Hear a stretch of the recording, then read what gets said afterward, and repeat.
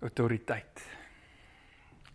Here het my die afgelope 8 week en so net so my gedagtes bietjie laat gaan rondom autoriteit en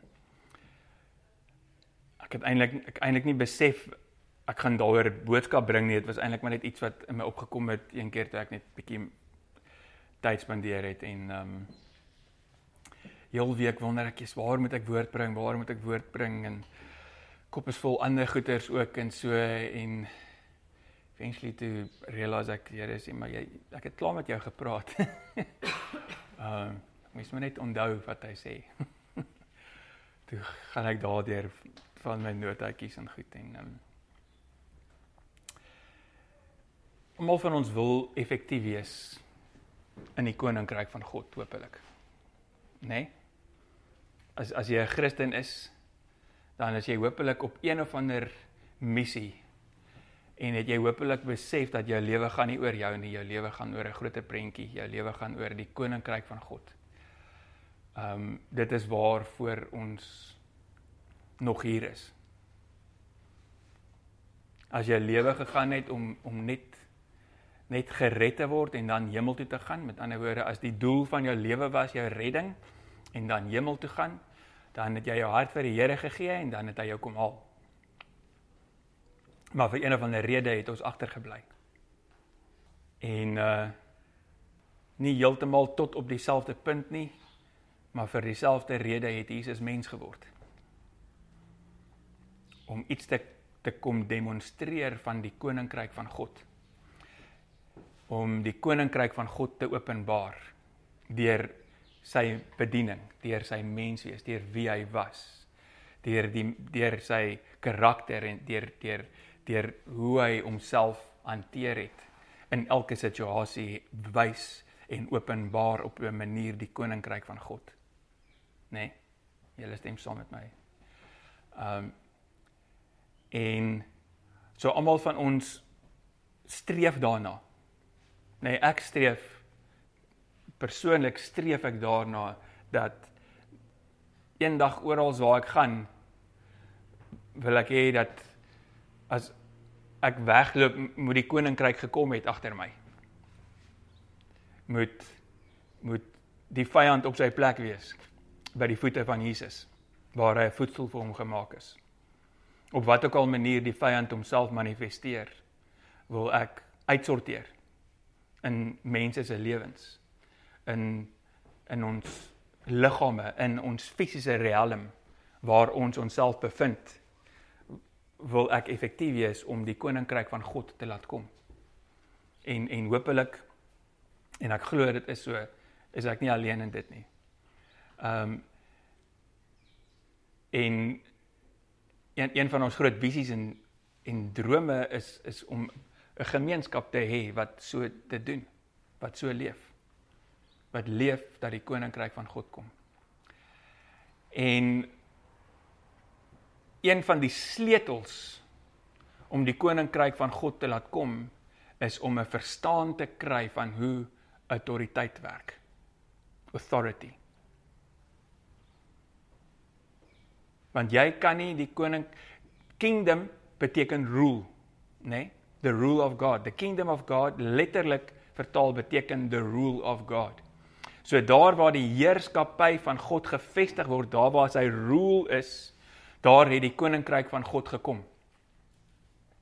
En die manier om die rule van God, die koninkryk van God te vestig, is met autoriteit, is deur autoriteit. Nee? En daar het eendag 'n man hierdie ding agtergekom en hy was nie eens 'n Jood nie. Ek dink hy was 'n volgeling van Jesus, want hy het na Jesus toe gekom, maar hy het nie die geskiedenis gehad wat die mense gehad het na wie toe Jesus eers gegaan het nie. En ek wil daai vir ons lees. Matteus 8. Kan julle daar sien? Is dit te klein? Is julle nog reg? Is julle oogies? Is julle oë nog reg? Ek het al gewonder of ek vir ons 'n big screen moet koop. Maar Matteus 8 vers 1 tot 13 sê, when he came down from the mountain, great crowds followed him. And behold, a leper came to him and knelt before him, saying, Lord, If you will, you can make me clean. And Jesus stretched out his hand and touched him, saying, I will be clean. Nee, lang goeders en eers dit tierantuintjies en toef en wat nie. Be clean. And immediately his leprosy was cleansed. And Jesus said to him, see that you say nothing to anyone, but go, show yourself to the priest and offer the gift that Moses commanded for proof to them. Dan vers 5. When he had entered Capernaum, a centurion came forward to him, appealing to him, Lord, my servant is lying paralyzed at home, suffering terribly. And he said to him, I will come and heal him. But the centurion replied, Lord, I'm not worthy to have you come under my roof, but only say the word, and my servant will be healed. For I too am a man under authority, with soldiers under me. And I say to one, go, and he goes, and to another, come, and he comes, and to my servant, do this, and he does it. When Jesus heard this, he marveled and said to those who followed him, truly I tell you, with no one in Israel have I found such a faith. I tell you, many will come from east and west and recline at the table with Abraham, Isaac, and Jacob in the kingdom of heaven. While the sons of the kingdom will be thrown into outer darkness. In that place there will be weeping and gnashing of teeth. And to the centurion Jesus said, go, let it be done for you as you have believed. And the servant was healed at the very moment. En hier is die ding wat ek wil hê, ons moet raak sien wat daai centurion, die hoofman, raak gesien het. Hy het iets verstaan van die autoriteit wat Jesus Christus het. Dat alles is onder hom. Hy het verstaan dat wanneer Jesus mense genees, is dit nie magic nie. Dis nie goolery nie. Dit is nie 'n shift in een of ander iets nie. Hy het verstaan dat daar is 'n kwessie, dis 'n kwessie van autoriteit wat hier plaasvind. En selfs 'n liggaam is onder autoriteit van Jesus Christus. Hy het besef hy's meer op die spel as net om 'n transference van gesondheid te doen, wat Jesus as hy hande op lê. It's a authority thing. Met ander woorde, dis 'n geestelike ding. Want Jesus het autoriteit oor alles wat gemaak is. Oor die geestelike wêreld en oor die fisiese wêreld. Maar deur autoriteit uit te oefen oor die geestelike wêreld, oefen hy autoriteit uit op die fisiese wêreld, want hy verander dit wat in die gees is, hy verander dit wat siekte veroorsaak, wat 'n spiritual thing is, en dit manifesteer in die vlees. Okay? So, ons sien dat, ek sien raak dat Jesus lewe hier tipe van in 'n dual reality, 'n dubbel realiteit. Dat as mens het hy geloop op aarde en geleef op aarde en net soos ons was hy mens. Maar geestelik het hy steeds sy posisie behou as regerder en ruler oor alles wat bestaan. En die mense het dit nie raak gesien nie, maar die geesteswêreld het dit geweet. En daarom sien ons dat die demone na hom toe gekom het en hom erken het as die seun van God. Nee, ons lees in Matteus 8 vers 29. Kom maar twee manne met demone, kom hulle op Jesus af. En hulle skree vir hom en sê, Son of God,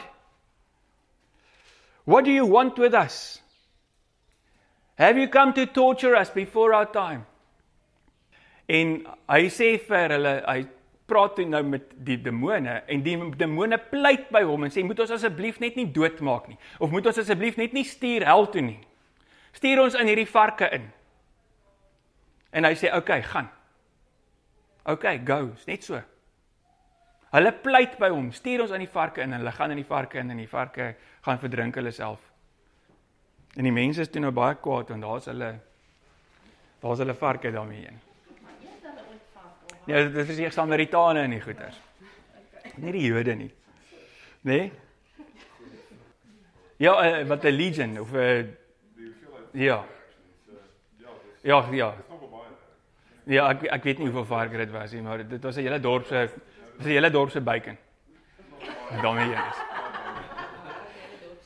Nee?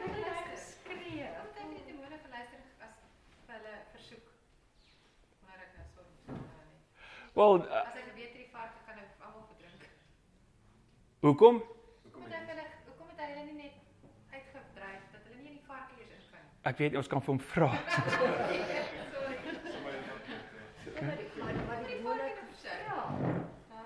het gevra. Sien ons in die varke.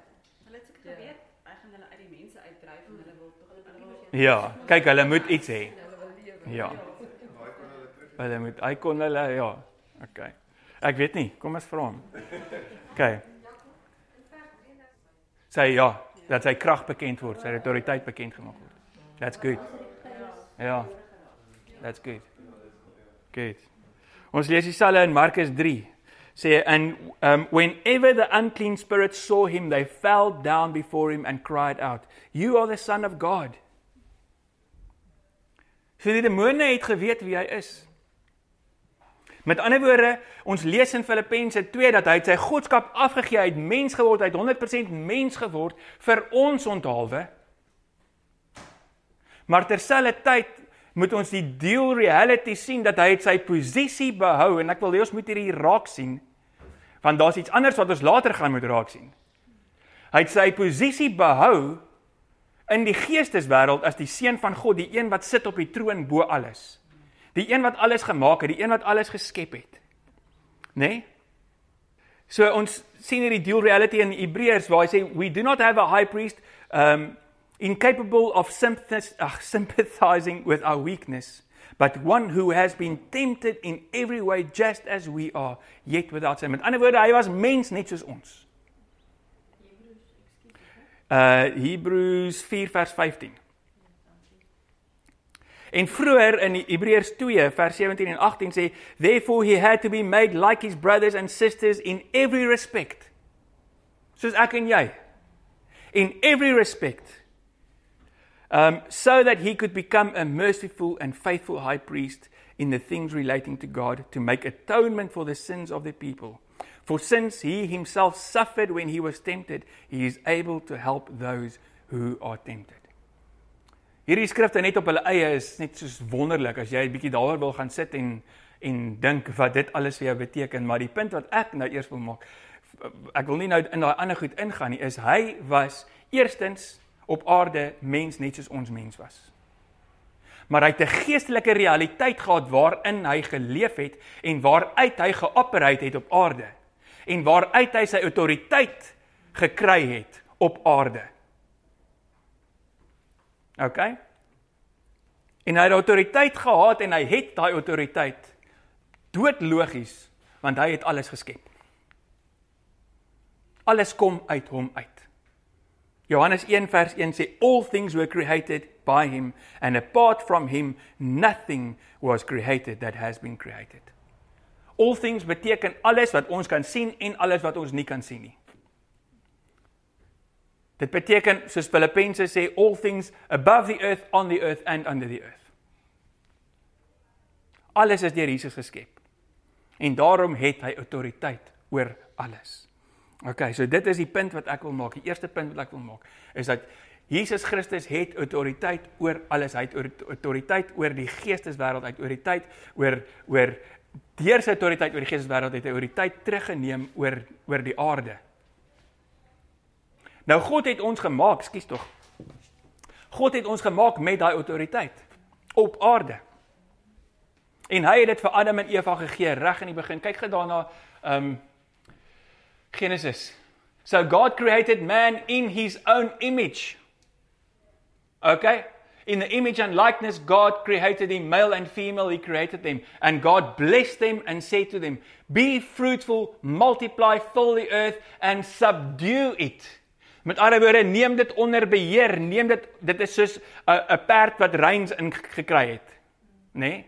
Neem dit onder jou beheer. Subdue it using all its vast resources in the service of God and man. En dit is waar ons van die bootjie afval.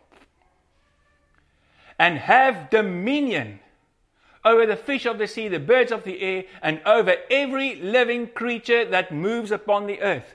Nou, Jesus ding, is jy 'n living creature? So God sê vir jou, have dominion over yourself. Beheer jouself. Moenie toelaat dat jy net rondgelei word aan jou neus deur jou emosies en jou drange en jou allerhande goeders nie. Have dominion over all things, which includes yourself. Maar toe gaan Adam en Eva en hulle gooi daai voorreg wat God gesê het, gooi hulle weg. En hulle vat die dominion met sonde en hulle gee dit in die hande van die vyand. En hulle verloor hulle lewe. Hulle verloor hulle geestelike posisie by God. En hulle het nie meer daai posisie waaruit hulle in authority, in die naam van God, in his image, in his likeness, kan regeer nie. En dit is hoekom ons nou sien dat die mens probeer nog steeds die wêreld regeer, maar hy regeer dit in die grond in. Hy regeer dit in destruction in. Hy regeer dit in die uitputting van die vast resources. En oorlog oor die vast resources. Wat ons nou sien. Maar Jesus het gekom en hy het ons weer restore. Hy het ons posisie voor God restore. En dit is die tweede ding wat ek wil neersit. Sodat ons weer kan regeer, sodat ons weer in dominion kan wees. Maar ons gaan sien dat die dominion waarin ons nou kan loop, die authority waarin ons nou kan loop, is groter as dit wat Adam en Eva gehad het. Want hy het net vir Adam en Eva gegee, regeer oor die visse van die see en die diere van die aarde. Regeer net hier. Ja, julle moet by my bly, moenie nou vooruit hardloop in jou kop nie. Want daar's klaar goed daar buite wat klaar bietjie gedraai is en so wat hierdie goed betref. En nou begin mense weird and wacky and wonderful goeters dink. Okay, so bly net eers by my, nee, just be present. Okay. Wie besef en weet soos wat Paulus in Filippense, in Efesiërs 6 sê, dat ons geveg is nie teen vlees en bloed nie. Nee? Leef ons so. Leef ons met daai ding in ons harte en ons gedagtes en herinner ons onsself dat ons geveg is nie teen vlees en bloed nie. Wanneer dinge teen jou gaan en wanneer mense teen jou gaan en wanneer goeters wacky raak en so, herinner ons onsself ons geveg is nie teen vlees en bloed nie of fight ons maar die vlees.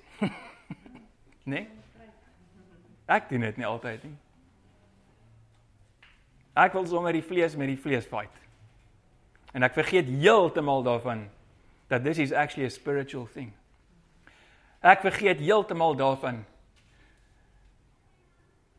dat soos Jesus wat gesê het, Father, forgive them for they don't know what they're doing. En hy het besef, hulle is onder die mag van die vyand. Hulle is deceived. So besef ons dat as iemand skielik vir een of ander rede met ons regtig nasty is of wat ook al. Ons besef, die ou hy is net deceived. Die vyand is besig om te lol met sy kop. Iemand het goed in sy ore gefluister. Iemand het sy perspektief gedraai en wat ook al. But it's a spiritual thing. Ons geveg is nie teen vlees en bloed nie. Die probleem is dat wanneer ons met vlees en bloed teen vlees en bloed veg, dan maak dit net die storie erger. Dit eskaleer net die probleem. Dan sê Paulus, maar veg teen die vyand en veg trek die wapenrusting aan. Ek gaan gou lees, finally, be strong, kyk raai Efesiërs 6. Be strong in the Lord and in the strength of his might. Put on the whole armor of God that you may be able to stand against the schemes of the devil. Die vyand skiem teen jou.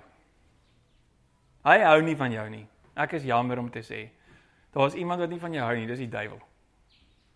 Hy hou nie van jou nie. Hy wil hê dat jy moet suffer. Hy wil hê dat jy moet neergedruk wees. Hy wil hê jy moet stres oor allerhande goed. Hy wil hê dat jy moet dink almal is teen jou en alles is teen jou en niemand is lief vir jou nie. En om dit reg te kry, gebruik hy ongelukkig ons. Hy gebruik ons, want ons is nog so 'n bietjie half stupid. Ons is nog so 'n bietjie half blind. En hy kom na jou toe wanneer jy moeg en oorlaai en al daai goeters is. En dan kom trek hy aan jou oor, of hy karring, of hy fluister in jou oor, allerhande goed. Ek is bewus daarvan in my lewe. Ek is bewus daarvan dat wanneer ek onder druk is en so, dan is my ore groter oop vir die vyand om na jou toe te kom en sê, hoorie, hierdie ding gaan nie werk nie. En dan raak mens heel defensive en jy raak heel wat. Die vyand hou nie van jou nie. Okay? En daarom is dit nodig dat ons onsself klee in die waarheid. Dat ons onsself klee met verlossing, die waarheid van ons verlossing, ons righteousness. In gebed. Jouself sterk maak in die gees. Maar Jesus het vir ons die autoriteit gegee om vir die vyand te sê, get behind me. En hy het vir jou die autoriteit gegee om in gebed geestelike oorlogvoering te voer vir jou familie. Om te sê, hou jou hande van my kinders af. Hou jou hande van my werk af. Hou jou hande van my vrou af. Hou jou hande van my af. Ek wil nie luister na jou praatjies nie. Bly stil. Get behind me. Hy het vir autoriteit gegee oor die vyand. En ons moet dit gebruik. Ons moet daarin loop. Ons moet onsself daarin skool. Nee? Hier is my die mooi ding wat Jesus vir ons gedoen het. Ding wat ons moet besef is dat ons leef in dieselfde dubbel realiteit as wat Jesus gewandel het op aarde. En dan gaan dit nou vir julle wys. Ons het ook 'n fisiese waarheid en 'n realiteit, hierdie wat ons hier het, en hierdie wat ons hier sien, en hierdie wat ons hier beleef. Maar dan het daar iets met jou gebeur, jy is hergebore. You are born again. En die ou wat gebind was aan hierdie fisiese realiteit, die ou wat gebind was en gelei was en in bondage was aan die korrupsie en die dinge van hierdie wêreld, daai ou is dood. En daar het 'n nuwe man opgestaan en 'n nuwe vrou opgestaan in Jesus Christus, saam met Jesus Christus. Ek gaan lees Romeine 6. En daardie ou het 'n nuwe realiteit. Want hy is nou nie meer gebore uit mens nie, hy is gebore uit God. En omdat hy gebore is uit God, is hy soos God. Gees. Ek bedoel nie soos God nie. Ons is nie God nie. But we are spirit. Nee? Kom ons lees wat het Jesus vir Nicodemus gesê in Johannes 3. Johannes 3 sê, kom Nicodemus na Jesus toe en hy sê, now there was a man in Pharisee named Nicodemus, a ruler of the Jews. This man came to Jesus by night and said to him, Rabbi, we know that you are a teacher come from God, for no one can do the signs that you do unless God is with him. Jesus answered him, truly, truly, I say to you, unless you are born again, he cannot see the kingdom of God. Nicodemus said to him, how can a man be born when he is old? Can he enter a second time into his mother's womb and be born? Jesus answered, truly, truly, I say to you, unless one is born of water and the Spirit, he cannot enter the kingdom of God. Dan verduidelik Jesus. Hy sê, that which is born of flesh is flesh. But that which is born of spirit is spirit. So jou hergeboorte is deur die Gees en uit die Gees van God en dit maak jou nou gees. Jou vleesmens is dood. Al wat jou vlees nou doen is dit huisves jou nuwe mens. Dit huisves jou nuwe gees. En eendag wanneer Jesus weer kom by sy tweede koms, gaan ons nuwe liggame wat pas by die Gees, by die nuwe Gees gaan ons ontvang. Maar om hier te funksioneer op hierdie aarde, het ons 'n earth suit nodig. En eendag in die hemel kry ons 'n heaven suit. En as jy space toe gaan kry jy 'n space suit. Nee? Om daar te kan funksioneer. So jy het 'n earth suit nodig om hier te funksioneer. En jou earth suit is die chassis waarin jy is, maar dit bevat ook nog jou sentrum, jou denksentrum wat jou siel is. Dit is daar waar jy jou keuses maak, daar is daar waar jou emosies lê, dis daar waar die goeders wat jy beleef en ervaar in hierdie wêreld en goed wat reageer op hierdie wêreld, dis daar waar daai goed is. Jou emotions en goed. Maar ongelukkig as gevolg van Adam en Eva is hierdie earthsuit gecrash. Hy's stikkend. Hy's beyond repair. Maar jy het 'n gees wat gelyk is en dieselfde is en in dieselfde natuur is, 2 Petrus 1, as Jesus Christus. Nee, 2 Petrus 1 vers 3 tot 5, by His divine power He has given us everything we need pertaining to life and godliness. And this is the promise, gaan hy aan en so, that we share the nature of Christ. Beautiful. Jy deel die natuur van Jesus Christus, jou geesmens. Jou geesmens lyk soos Jesus. As jy nie saamstem nie, kom praat met my. En ons gaan deur die woord, maar ek is baie oortuig hiervan. Jou geesmens lyk soos Jesus. En hy woon nou hier in jou aardse chassis. Maar nou vir jare was jy gewoon daaraan om te luister vir jou emosies en vir jou allerhande goeders en so. Maar tog leer die Bybel ons heeltyd, do not lean on your own understanding. Die Bybel leer ons dat, kom ons lees. Ek het nie vir julle vertel nie, kom ons lees. 2 Korintiërs 5 vers 17 sê, you are a new creature altogether.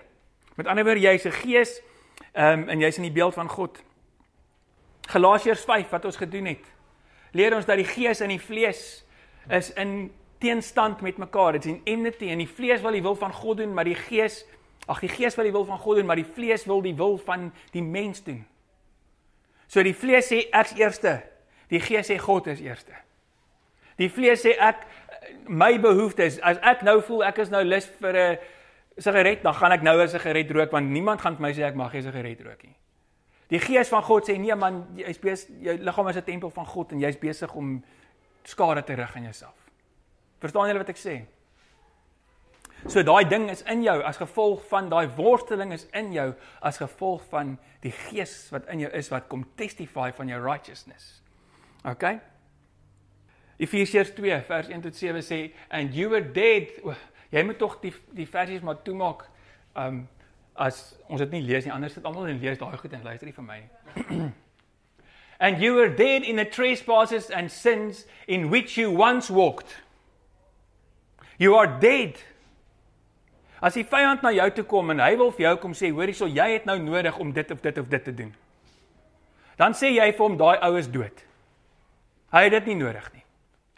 Daai dooie ou het dit nodig gehad, ek het dit nie nodig nie, want ek het die lewe van Christus. Ek het nie nodig dat daai ding my lewendig gemaak nie. You are dead in which you once walked, following the course of this world, following the prince of the power of the air, the spirit that is now at work in the sons of disobedience. Nee? Nie meer ons nie. Among whom we all once lived in the passions of our flesh, carrying out the desires of the body in the mind, and were by nature children of wrath, like the rest. We're by nature children of wrath, like the rest of mankind.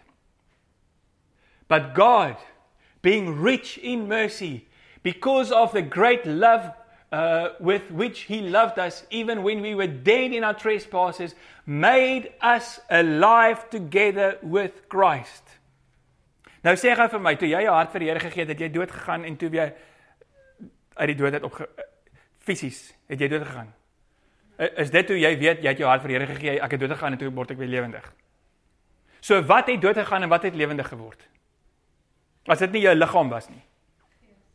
Die ou man siel, die een wat onder die heerskappy van Satan was, is dood, hy het dood gegaan.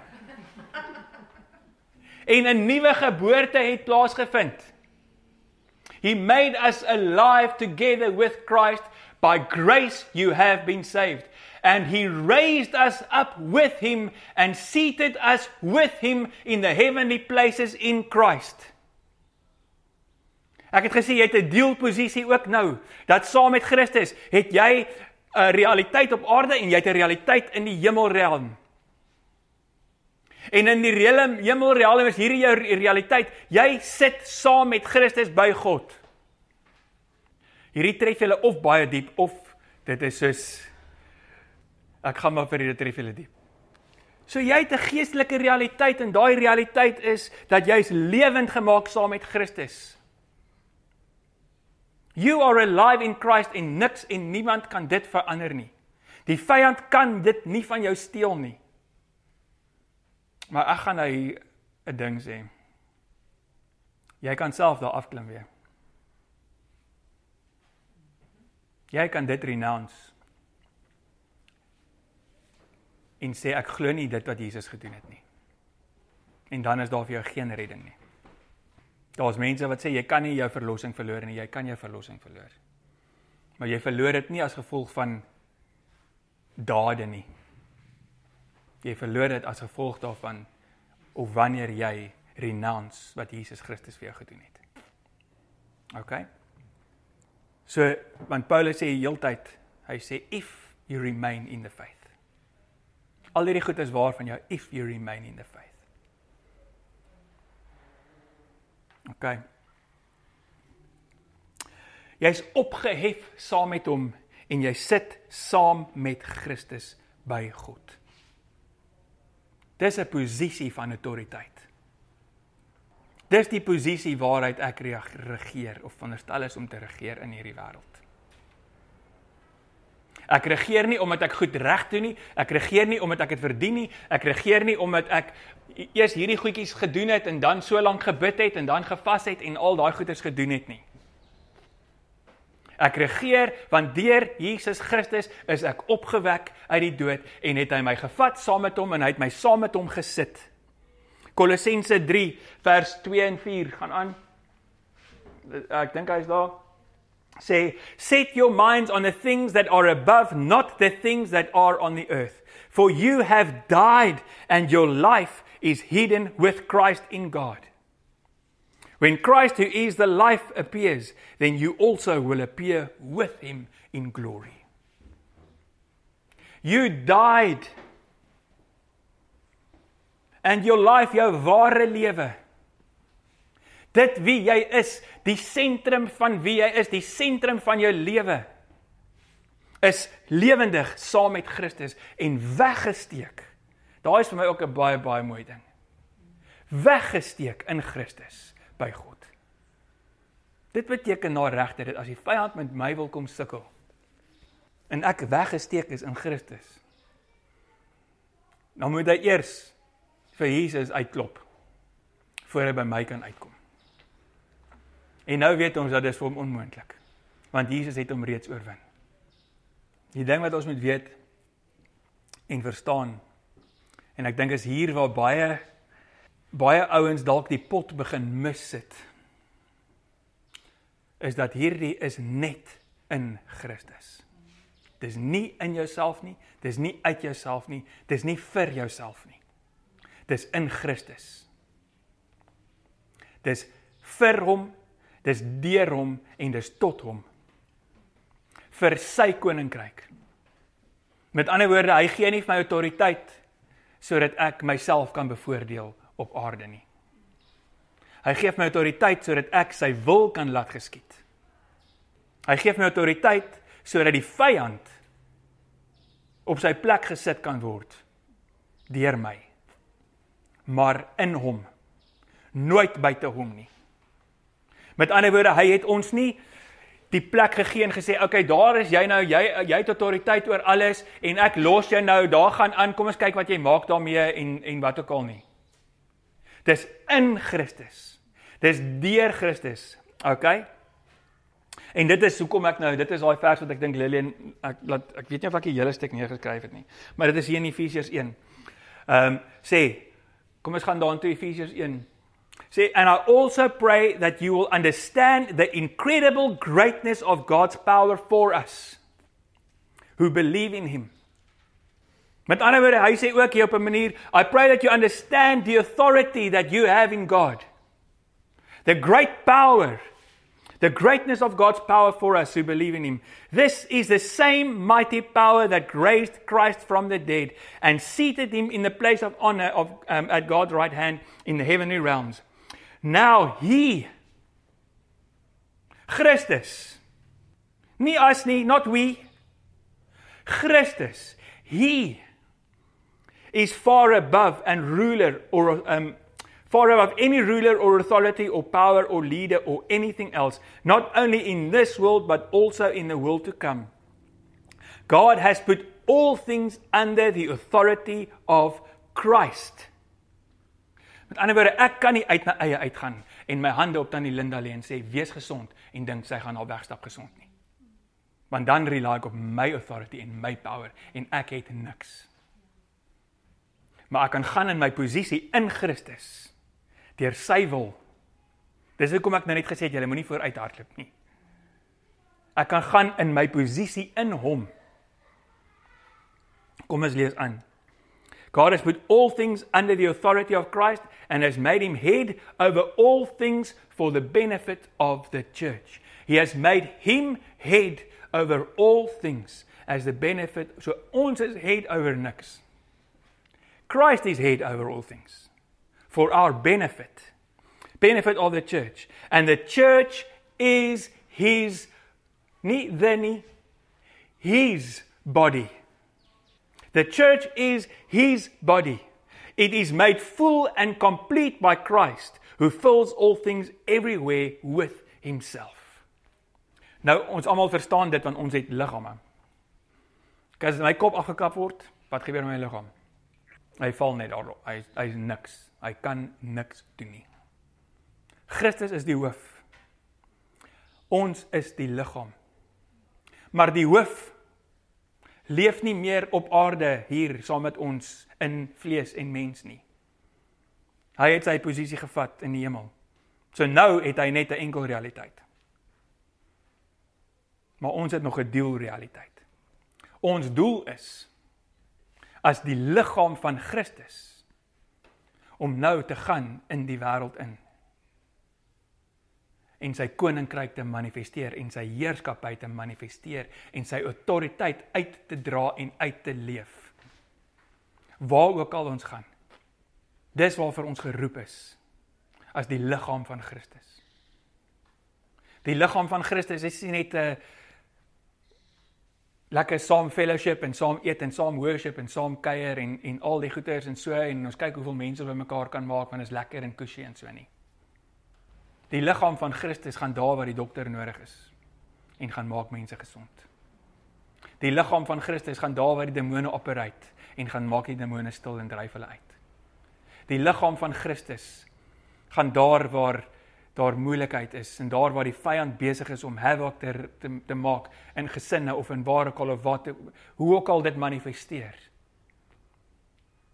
En jy kom en sê, ek is vandag hier, in die naam van Jesus Christus. Hy is my hoof, en deur sy autoriteit, deur sy naam, in sy naam, moet ons hierdie goed in plek sit. Destroy the works of the devil. Dit is jou calling. Dit is jou calling. En almal van ons, en hopelik, ek weet nie, vir my stuur dit, om te wil meer leer van die autoriteit, wat ek het in Christus, sodat ek meer effektief kan wees, in sy koninkryk, sodat deur my sy koninkryk kan kom. En hopelik is dit so vir almal. En nee, ons sien dit nie soos wat ons dit wil sien nie. En ek persoonlik, I put it down to a lack of knowledge en lack of boldness. Ja, and Obedience. Ek put it down tot my selfbeskermingsmeganisme nog, om wat dink, maar sê nou maar dit gebeur nie. En dan onmiddellik is ek double-minded, en dan sê die woord, a double-minded man is unstable in all his ways, en hy moet nie verwag dat hy enigiets gaan kry nie. Ja. Ekskuus, ek weet nie wat ek praat nie, maar ek dink net ook baie keer het dit te doen met ons harte. Soos wat jy gesê het, baie keer soek ons dit vir ons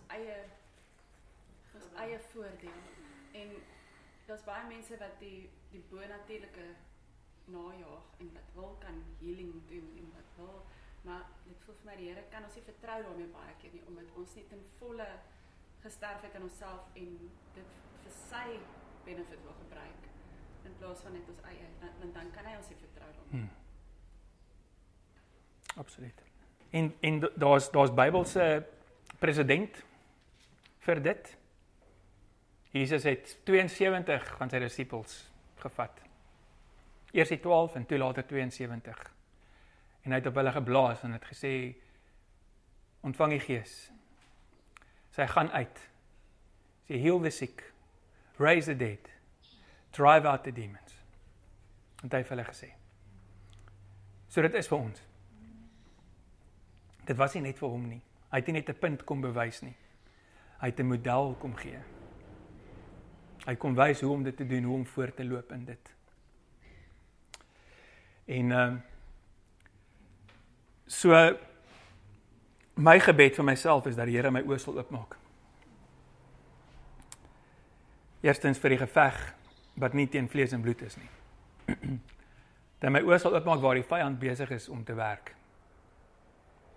En hoe die vyand besig is om te werk, sodat ons teen dit kan staan. Tweede ding, my oë oop te maak vir die autoriteit wat ek het. En dit is 'n journey waarop ek is, en dit is 'n journey waarop almal van ons hopelik moet wees. Is om te delf in daai ding aan. En weer eens, ek weet nie hoekom God so werk nie, maar as 'n ding wat jy moet inpres. Ek weet nie of julle weet wie Todd White nie. Nee? Hy doen weet jy wie al sy video goed. Hy is nou op die plek waar hy kom en hy praat so 'n bietjie met 'n satanis en dan kom hy tot bekering. Want hy openbaar God se wil in sy hart aan hom. Amazing baie healings en alske goed. Maar Todd White het geweet hierdie is die ding waarvoor God hom roep. Maar hy het elke dag winkel toe gegaan met die doel om iemand te gaan soek om voor te bid. En hy het letterlik vir 1000 mense gebid waar daar niks gebeur het nie. En hy vertel eendag toe kom hy toe sy weer daar in die winkel raak en daar's 'n ou tannie wat in 'n rolstoel is of 'n ding, maar haar rug is heeltemal vasgevries. Sy kan nie regop kom nie. En die Here sê vir haar, gaan bid vir daai vrou. Bro, na 1000 failures in ons oë moes ek sy nou dink, okay, wel, dis iemand anders se gifting. Nee?